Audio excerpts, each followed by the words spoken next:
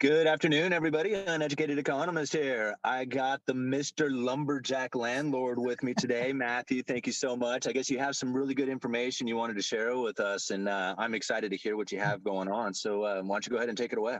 My man, as always, it's such a pleasure to be here and hanging out with you and your amazing community. I was just running some numbers because I had had a couple conversations with my bank, not on my residential loans, but on some of my commercial loans. And so now banks are looking pretty closely. If they're looking at me, I'm not that big from a commercial loan perspective. I'm pretty small. I don't have tens of millions of dollars of exposure on the commercial side. And so it was an interesting conversation because I just said to them, I said, hey, so because I've got nothing better to do, I'm looking at my loan docs. And the loan docs talk about this concept of a 1.2 coverage rate. So for those people that aren't familiar with the 1.2 coverage rate, it's basically, let's say your mortgage is $1,000, then they expect you're going to have 1.2 of that, i.e. $1,200. They're going to expect that you have $1,200 at least of earnings. They want to make sure that you've got basically enough to cover the mortgage and take care of anything that might come up as it goes. So because you are the dominator of debt, because you know exactly, all about MBSs and CDOs and what's behind this thing, and then these bespoke tranches, all these fun, fancy words that everybody has, I wanted to run past you some of the numbers that I'm uncovering. And what I thought was really interesting was, I think a lot of people aren't really paying attention to what Elon Musk has done with the corporate headquarters of Twitter. He's basically told the landlords there, I'm not paying you rent. We're renegotiating a lease. Okay. And so what's interesting about that is that they have about $400 million of debt on the property. And the challenge becomes when it's publicly known now that your tenant has announced he's not paying your debt, or he's not paying debt on the property. I actually found out that they're in the midst of a refinance. Huh. That can be a little bit of a dicey situation when the bank knows that your biggest, basically your biggest tenant has made it publicly known that he's not paying you right now. Right. So this can cascade from a commercial perspective and it's a process. Like you have to send notices and then you have to start the eviction process. Like it's a multi-month process. I looked everywhere on the planet to find out what they're actually paying per month on just their San Francisco corporate headquarters. Couldn't find it anywhere, but I can tell you that because of this 1.2% or this 1.2 debt covenant coverage, it's going to make it really hard because most of those people only make 10% or so on the property. So even 1 month, the next month, you're probably not going to cover your debt. So one of the things I wanted to kind of run past you numbers wise was there's a bunch of debt reset now that's getting positioned in 2023 to happen. Right. I looked at most of my debt that I took out 3 years ago. I don't sign up for 3-year debt. I sign up for 5 and 7-year debt. But many large organizations, when they saw how cheap debt was, they signed up for the cheap stuff. And the cheap stuff is done on the shortest term at that time, 3 years ago. So you could get debt at about 3.5%. So you can get debt at 3.5%. Typically, the way that anybody would structure a commercial property is they would say, my debt cost is 3.5%. That means that my mortgage, in this particular case, I took a $400 million building because that's how much some of these larger multifamilies, or excuse me, $40 million building, not even a $400 million building, just a $40 million building. That's the typical cost of some of these larger multifamilies. So your typical debt on that at the 3.5%, the way that commercial debt is amortized, it's amortized over 25 years. But there is this 3-year concept, the 3-year adjusted, which means after 3 years, they adjust the rate to whatever their adjustment is, which might be prime plus, it might be prime, it might be current rate, could be any number of those things. So here's a typical example though. That debt 3 years ago, that building was bought for, let's say $400 million. They then bought that building for $400 million. They owe $287 million on that building. But excuse me, they owe so a $40 million loan. My apologies, $40 million loan. Their monthly mortgage payment is $287,000 on a $40 million loan. It's $287. If they're following the typical standard, if they're following the typical standard of I make 10% on my money, they're going to make about 30,000 bucks after expenses on the property. But they're going to be somewhere in the low 300s as far as what they're going to do for debt. Here's where it gets really dicey. When they do that reset, current rates show that for most banks, that reset is going to be at 7. Which means that their debt right. means their debt explodes. Yeah. Here's the scary thing. It does way more than that. That same building at 40 million that was 287 a month, that was doing, 300 and something thousand dollars a month in income. Now that payment at 7% goes to 370. Wow. And that's only with a debt reset. Right. And so now in turn, this eventually starts going into rents and everything else that goes out there, and this is something that, like, I mean, I didn't really think about like how this is going to impact going into this part of the economy. When I was looking at like the debt financing that was taking place from the corporations, I just kind of saw that happening as kind of like a kind of a backdoor way of like getting cash into these corporations. But now that you tell this story, it sounds like to me like it was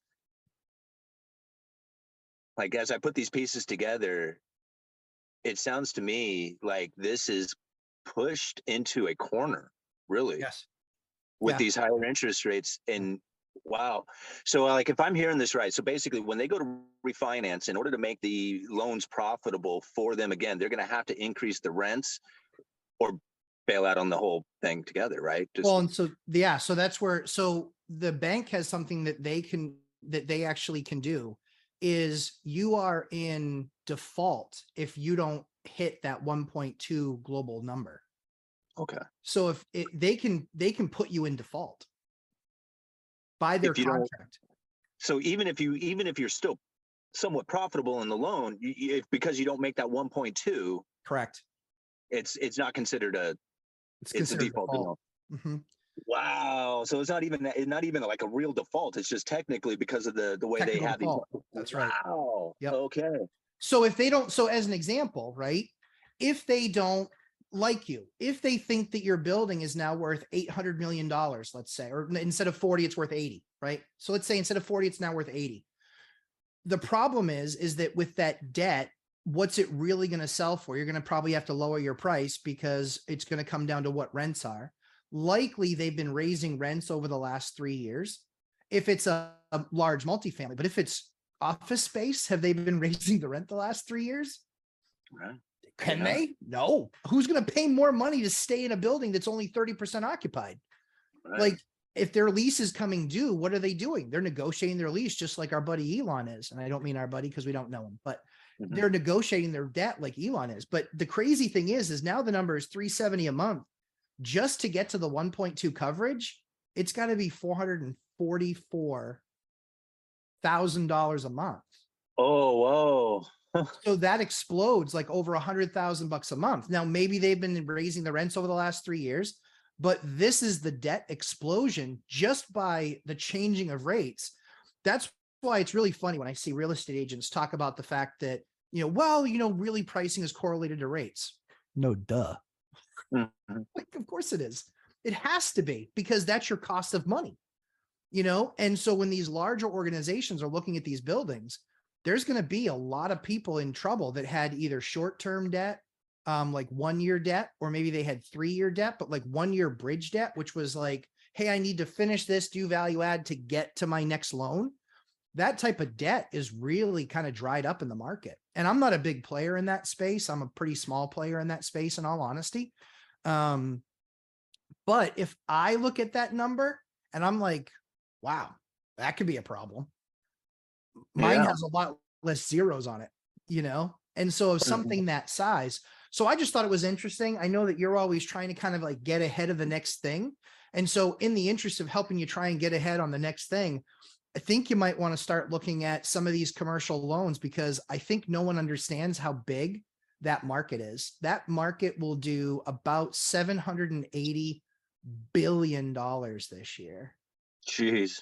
Wow. And outstanding, there's about $4.3 trillion in commercial and multifamily debt. And about 40% of that is owned by the big banks. Incredible. Yeah, this is pretty interesting to think about, like what this can actually do. This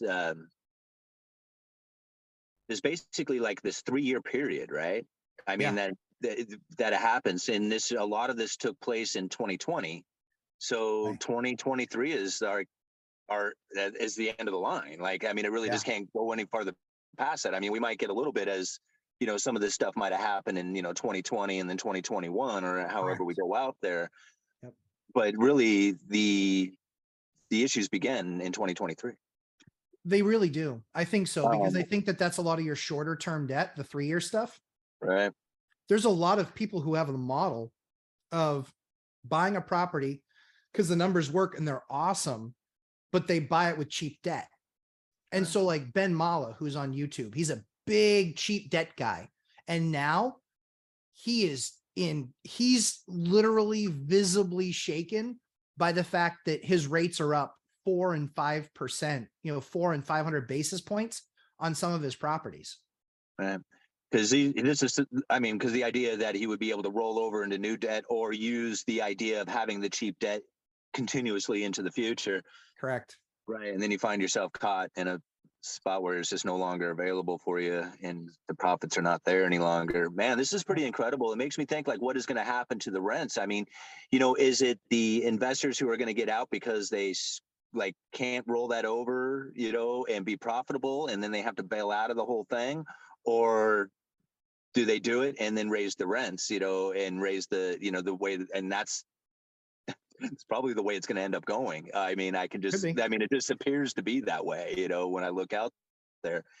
I mean, there could be, because I think, like, when it comes to commercial properties, a lot of times when I think commercial properties, I don't necessarily think about residentials. I think like warehouses and stuff. Sure. Yeah, absolutely. And I already had kind of like this idea that there was going to be a crashing in the warehouse industry, just from the fact that, we had all this supply and demand issues, and they were trying to come up with better localized inventories. And so they were, building these warehouses to stock up on the stuff. The only problem with that is that when you have just-in-time delivery, and when that starts to free up, it is by far the most efficient, and it's going to make these warehouses expensive, and they're going to, all the investment going into warehouses is going to end up crashing, or at least this is my assumptions on it. I don't know if that's going to actually bleed into the residential and drag it down with it, or part of it, but I think it's going to be interesting to see. Like, no one knows the answer, right? But this is what we sit around pontificating on, just because it's like, I have to have some sort of a theory, because I have to be doing something with my money and how I'm investing it. That's why I've remained investing in 30-year fixed rate debt. Because if the numbers work, when the mortgage is at 3%, 4%, 5%, 7%, I've done a deal at 7.25%. The numbers worked really well at 7.25%. So it just was an easy deal to, quote unquote, underwrite and say, this is a deal worth doing because I get my returns, even though my mortgage is going to be 7%. And the big thing that you hear a lot, because certainly I'm active in your live streams and watching what people say. So it's really interesting, because the idea is, hey, all rents are going to crash. Not really true. Usually what ends up crashing is the brand new properties, because they were so crazy high based on input costs, new labor, construction, all of that stuff, finally getting the thing live. Their cost basis on a $3,000 unit, their cost basis might be $2,400. Well, my unit, my cost basis, I can rent it for $2,000 and be ecstatic. So it's that rising tide lifting all boats. The challenge is people will trade out of A-class properties into B-class properties. B will trade to C. There will still be some upward movement of C into B, but largely it's going to be a trade out of A into B. And that's where you start seeing a lot of these larger multifamilies with all these YouTubers that post and say, hey, take a look at this, rent reduced $300 or $250. Yeah, because it was a new building or newer building that has a massive cost basis that they probably can't go any more than that. And the other thing too is that they have to report their financials in a lot of cases quarterly. When they have to do that, they can show that they gave away a security deposit. So instead of a $25 security deposit, they did it for 99 bucks. Or they'll say, if you stay your full lease, we'll give you the last month's rent. That keeps the cash infusion. So what that does is, right, kick the can down the road. So it's going to be really interesting to see what happens with this debt, because all debt's not created equal. All cities aren't created equal. All assets in the commercial space aren't created equally. And so, yeah, I wanted to at least put the bloodhound on the scent and say, I'm not really sure what's going to happen with some of this bigger stuff, because like I said, there might be some buildings that are worth 80 million that were bought for 40 million 3 years ago. It's usually not that aggressive. It might be a 20% or 30% increase. And the issue is with how expensive rates are now, what that made that building worth 40 million a few years ago.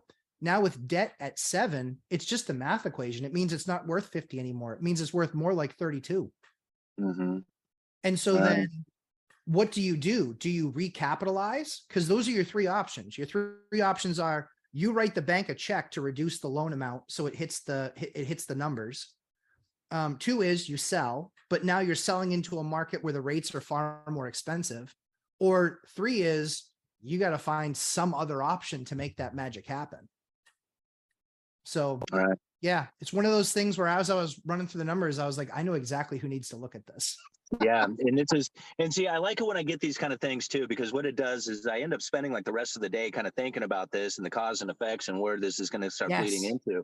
You know, one of the things that I follow a lot, and you know this, is the Cantillon effect, and what happens with this new money as it comes into the state. And when you know that the new money is reaching its peak, you can see what he explains it is that you can see it most obvious in the rents and leases on properties. Correct. And so, you know, when people say like, we're going to see the rents reduce or we're going to see properties crash and stuff like that, I mean, I'm not trying to deny saying that it's not going to happen. I just want to see the evidence of it. Sure. And when you go into Cantillon's theory and you think about the new money injections coming into the system, rents are going to be the obvious place to look. And, you know, although we are finding places where they are coming down, I don't see this crashing, especially off of what you just said. Yeah. These people are going to try and make those things profitable. And the only way to really do it is to bring the revenue in.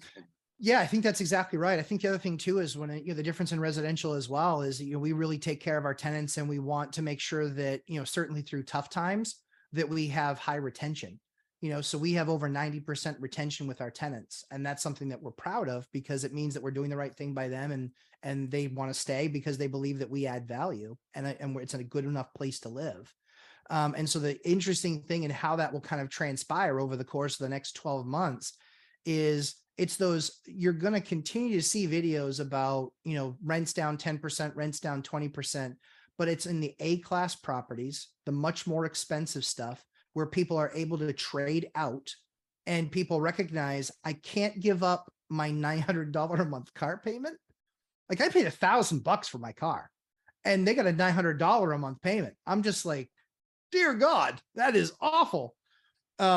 But yeah, I just look at it and it's like, but I watched your video on the car debt and auto debt, and it's like in the subprime market, it's like 18%. It's crazy, the number of defaults. And I got a good friend of mine whose brother owns a repo company. He goes, you would not believe how out straight I am right now. He goes, I could add 4 more trucks tomorrow. Oh, wow. And it's just, and that's what he's seeing. And so the flood of used cars coming cheap, it's absolutely happening. But I think that's going to buoy up the kind of cars that you and I buy, the $1,000, $2,000 ones, making them $5,000 ones, because somebody's going to have to do something. And let's face it, if you've defaulted on a car loan, you're going to get a buy here, pay here type of loan at like 24%. You're not getting a 6% debt or a 3% debt. So I love when you talk about, rates and money and the cost of things, because the next year, there's a lot of things that are going to adjust in ways that people just are not going to be able to afford, even more than food and energy. Yeah. And that's really the thing about, like, when it comes to economics, a lot of people, like, we're like hyper focused in on it. Like every minute of the day, we're like, what's next? What's next? What's next? Sure. Most people don't pay attention to it. They just kind of catch some stuff, like maybe in conversation with somebody else, or maybe catch a little bit on the news or something. but they really don't quite understand what it is that is taking place out there. And yeah, when we find that, the things shift like they are right now, that people are just not aware of it. They've been so accustomed to things being the way they are that they just don't understand what's happening when they find these continually rising interest rates. I mean, I'm looking at like I went to go cash a check yesterday at the bank, and I'm looking at a sheet that says ask us about 5% savings, and I'm thinking, wow, man, that's never seen that before at the bank ever, and so it's like, What is it, 1988 again? right, and so I'm thinking, like, if you're 25 or even 30 years old, you That's never it. had a chance to ever even think about having a savings like at a bank, like, to think like you can put money there and actually get some sort of little return off of it is not a concept that most people ever had. Yeah. And so even just something as simple as like a savings account, it's like it's a different environment, like, Yes. that we're in today. And things are going to change dramatically. They are. As far as what's going to be out there. I think you're right. A lot of people are going to be, focused in on food and energy. I think that's going to be a big deal, especially if incomes start to fall.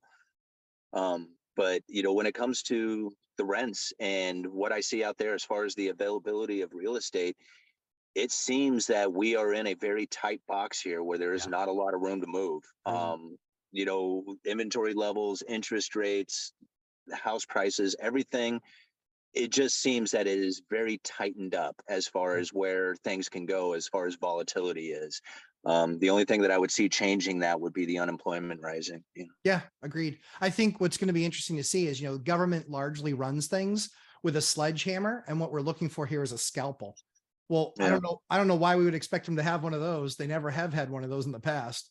So everything is just sledgehammer, and then it's creating collateral damage. And so, we're aware of it. We're certainly watching it. I mean, thankfully, my numbers, there isn't a whole lot of exposure there. So I have some debt that resets in 2024, but we've already run the numbers. And even if they're 7% or 8%, we're fine, because they are lower cost assets that we've changed our strategy where we're paying those down more aggressively to give ourselves more of a cushion, because we weren't just sitting there going, yeah, we'll just take higher and higher profits.